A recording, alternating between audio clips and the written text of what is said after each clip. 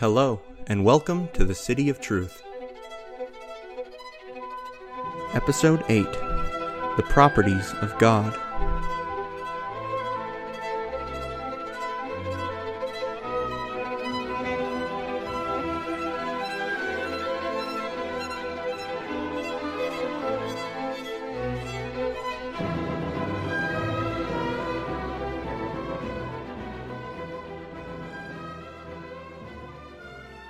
So far, we've spent multiple episodes discussing the existence of God.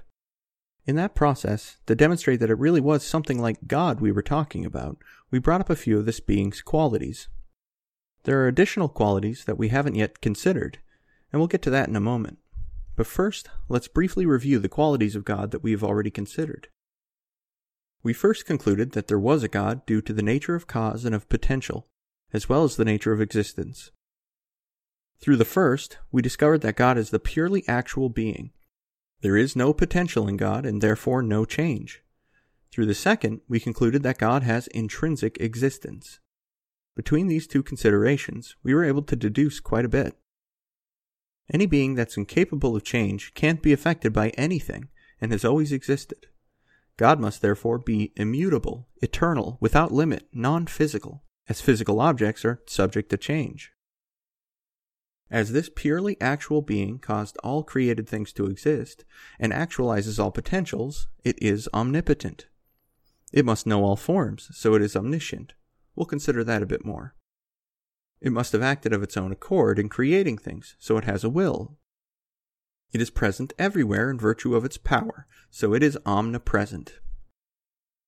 Each of these properties weren't strictly proven. For instance, if anything else happens to be eternal, God's relationship to those things would be different. We could explain why this can't be the case, but it's not important to our big idea.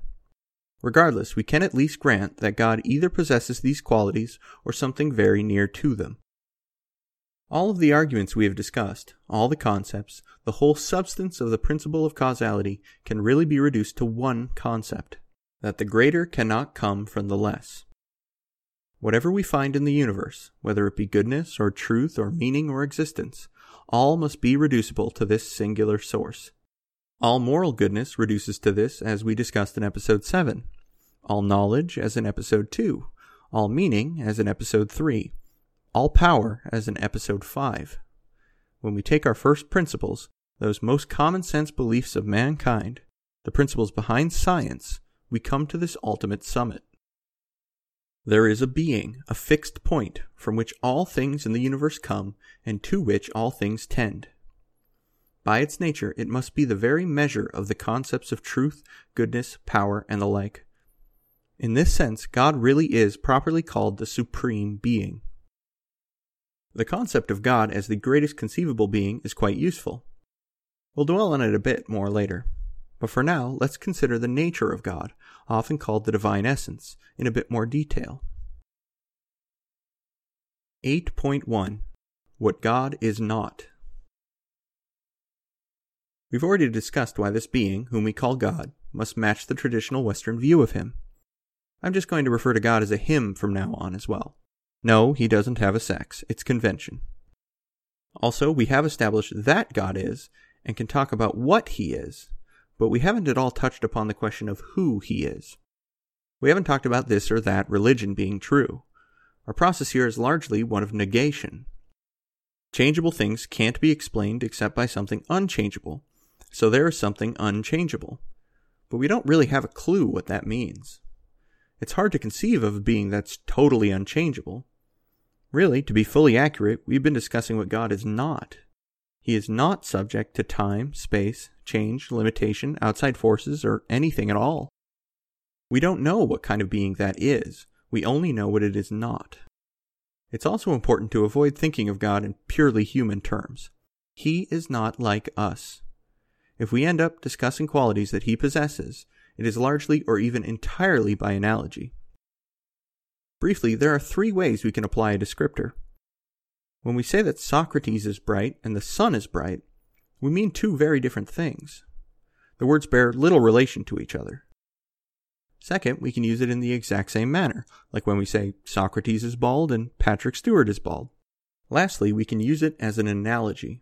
When we say that ants are loyal and that a man is loyal, this is clearly not the same thing. But there is some parallel between them. For instance, both will die to protect their home. One is a sort of higher expression of the other. For instance, when we say that God has a will, we don't mean that he's like a human being. What will means in terms of God is infinitely beyond us. By will, we simply mean something that moves itself, that chooses to act, like a person, as opposed to being forced to act, like a stone falling down a hill. But since God is unchangeable, insofar as he wills anything, he must eternally do so. Ideas like that boggle the mind. One other consequence of our earlier arguments, which we haven't covered yet, is that God must be purely simple. How so? Well, anything made of parts needs a unifying principle that binds them. They are, by nature, separate. That's what having parts means. So something must act on them to bind the parts together. But any unifying principle that acts upon God would negate the very qualities that make him God. He is immutable and unchanging. There is no power that acts upon him, not even to unify him. He must be purely simple then, actual, one, pure existence. His essence and existence are identical with one another. This is also true of all the properties that we ascribe to him. He is in reality just one thing, the divine essence. This means that, strictly speaking, it's not true that God is patient, if that were a thing we were to claim about God. What we mean when we call him patient is that this divine essence, this purely simple and singular perfection, infinitely beyond us, bears some real resemblance to what we call patience. We've already granted that God is the source of all moral good, all existence, and all action. Existence and action are a type of good too. We will see in a moment that he is also the source of all ideas. And we've already talked about how he's omnipotent and eternal and so on. He is, in a word, maximally great, as St. Anselm proposed. He is then the origin of all good, and really the metric by which good is measured. It's fair to say that God is good, and possesses every positive perfection to an infinite degree, again, by way of analogy. But if we say, by way of analogy, are we saying then that there aren't any of these good qualities in God which are traditionally assigned to him in most religions, such as kindness, mercy, justice, love, and the like? Not at all, or at least not in the broad sense. He would not and could not possess these qualities in the way that we do. For us, something like justice is a habit, a secondary quality that we possess. It's not our fundamental essence, but a thing we do. And if we do it enough, it sort of leaves its impression on our personality. It gives us a habit or a virtue. Not so with God. Rather, the concept that we call justice is really just the quality of being like the divine essence in relation to those particular circumstances. Justice is copying God to the best of our ability in one of 1,000 conceivable ways. Mercy is another. Patience is another. In us, these are distinct habits.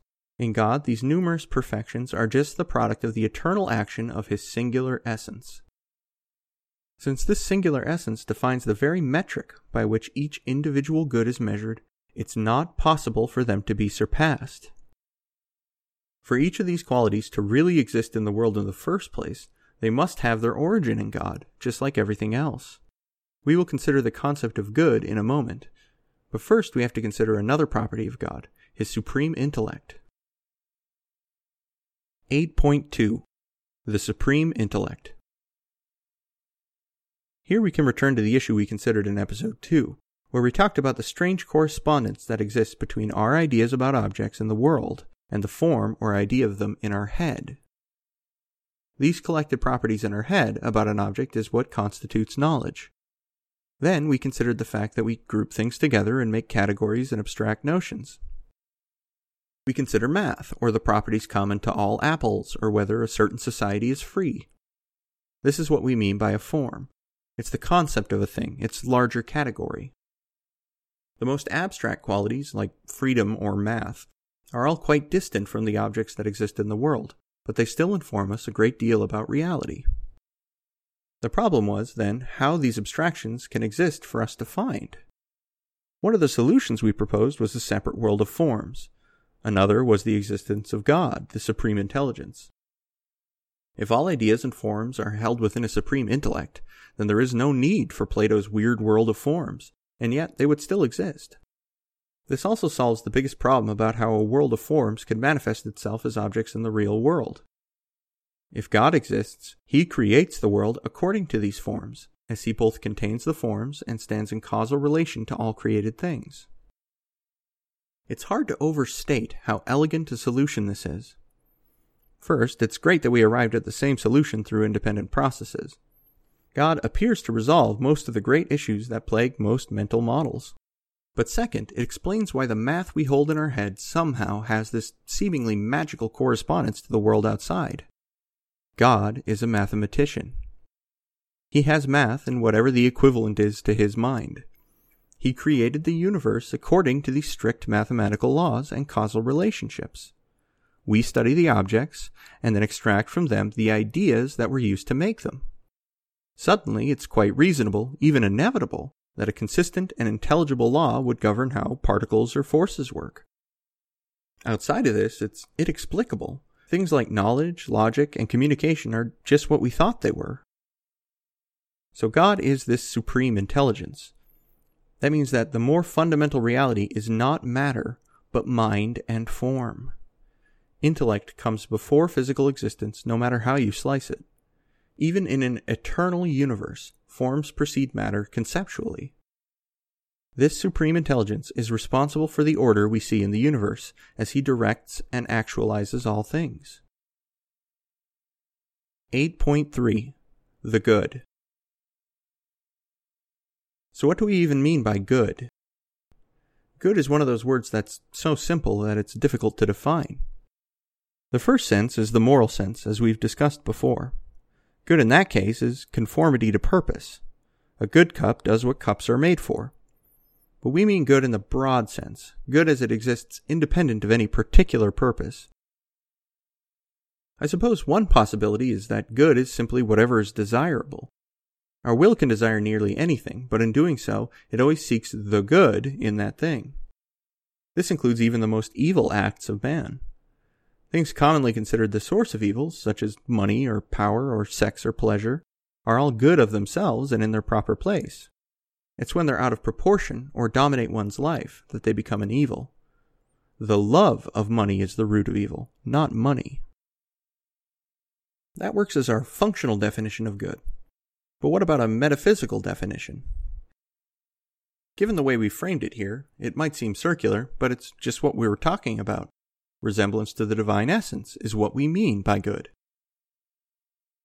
The common thread between all the things we call good is that they in some way resemble God. Let's take our first idea of good, desirability. Something is desirable only insofar as it is real or actual. A real cake is better than an imaginary cake. A real vacation is better than one that just takes place in your head. The best good is that which is perfect. And perfection would be the full manifestation or expression of something. For instance, let's say you're saving up money. Why? You're hoping to retire, to be free of the daily grind of some job you don't like. The idea is good insofar as it may make you happy. Actually, having some money is better because you'll be closer to making your goal. Having enough money to actually retire is better still. And then actually walking out of work on that last day to go fishing? That's perfect. So the more actualized or perfect something is, the better it becomes. And what's the most actual? The purely actual? That's right, God. So really, resemblance to God is the measure of how good something is. In a more direct way, one could say the manifestation or perfection of something is good. That process of coming into its perfection ties all these concepts together, really. For something to become perfect, it is fully expressing its nature, which is united to its purpose, which consists in being actualized, and which results in being or its final existence. Fully expressing its nature means perfecting its form, which is from the mind of God. Fulfilling a purpose is moral good, which is from God. And actuality or existence relate to God, as we already showed. So whatever good means, it all ties back to God. In short, it is fair to say that God is good, and not merely as a quality that he possesses, but as the closest thing to a single term we can find to describe him. saying that he is good is maybe the one positive feature we can ascribe to him. Whatever good means, it must mean it in reference to God. Our picture of God has gotten more complete over the past few episodes. By definition, God is totally beyond us, so a complete understanding would be an impossibility. A lot of this has been extremely abstract. But what we've managed to do is to extrapolate a number of features that God must possess from his relationship to creation. We're probably nearing the limits of what can be known about God through these rational means, at least when it comes to a simple overview like we're doing. Nevertheless, I think it's fair to say that the picture of the divine essence that we have developed is very much in line with the Western religious tradition, and compatible with at least a few religions. Quote, "Concerning the superessential and hidden deity, the science and contemplation of itself in its essential nature is beyond the reach of all created things, as towering superessentially above all. And you will find many of the theologians who have celebrated it not only as invisible and incomprehensible, but also as inscrutable and untraceable, since there is no trace of those who have penetrated to its hidden infinitude. The good, indeed, is not entirely uncommunicated to any single created being, but benignly sheds forth its superessential ray, persistently fixed in itself, by illuminations analogous to each being, and elevates to its permitted contemplation and communion those holy minds who strive after it." Dionysius. We haven't touched upon specific religions yet, but we are going to.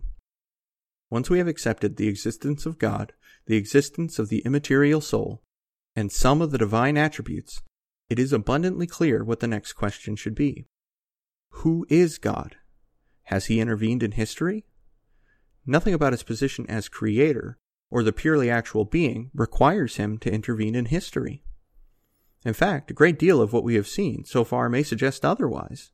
We see that God, in at least most cases, operates by actualizing the nature of created objects. They act in accordance with their nature with such regularity that this is what allows for science, and to assign them consistent natures in the first place. Yet if God exists, this question of who he is and what he does is clearly the most important question in our lives. It must, in a fundamental way, relate to the very purpose of mankind, at least indirectly, and therefore to each of our individual lives. If any of the world religions are correct, then our eternal fate may also hang in the balance. The existence of an immaterial soul at least allows for the very real possibility of life after death. In comparison, our present condition may only be a minor blip, the first puttering steps on an endless journey. We should probably figure out where we're going, if we're going anywhere. Next week, we will take stock of our present model and what we have learned so far. Then we will begin to consider the world's religions one by one, and check them for consistency with our model.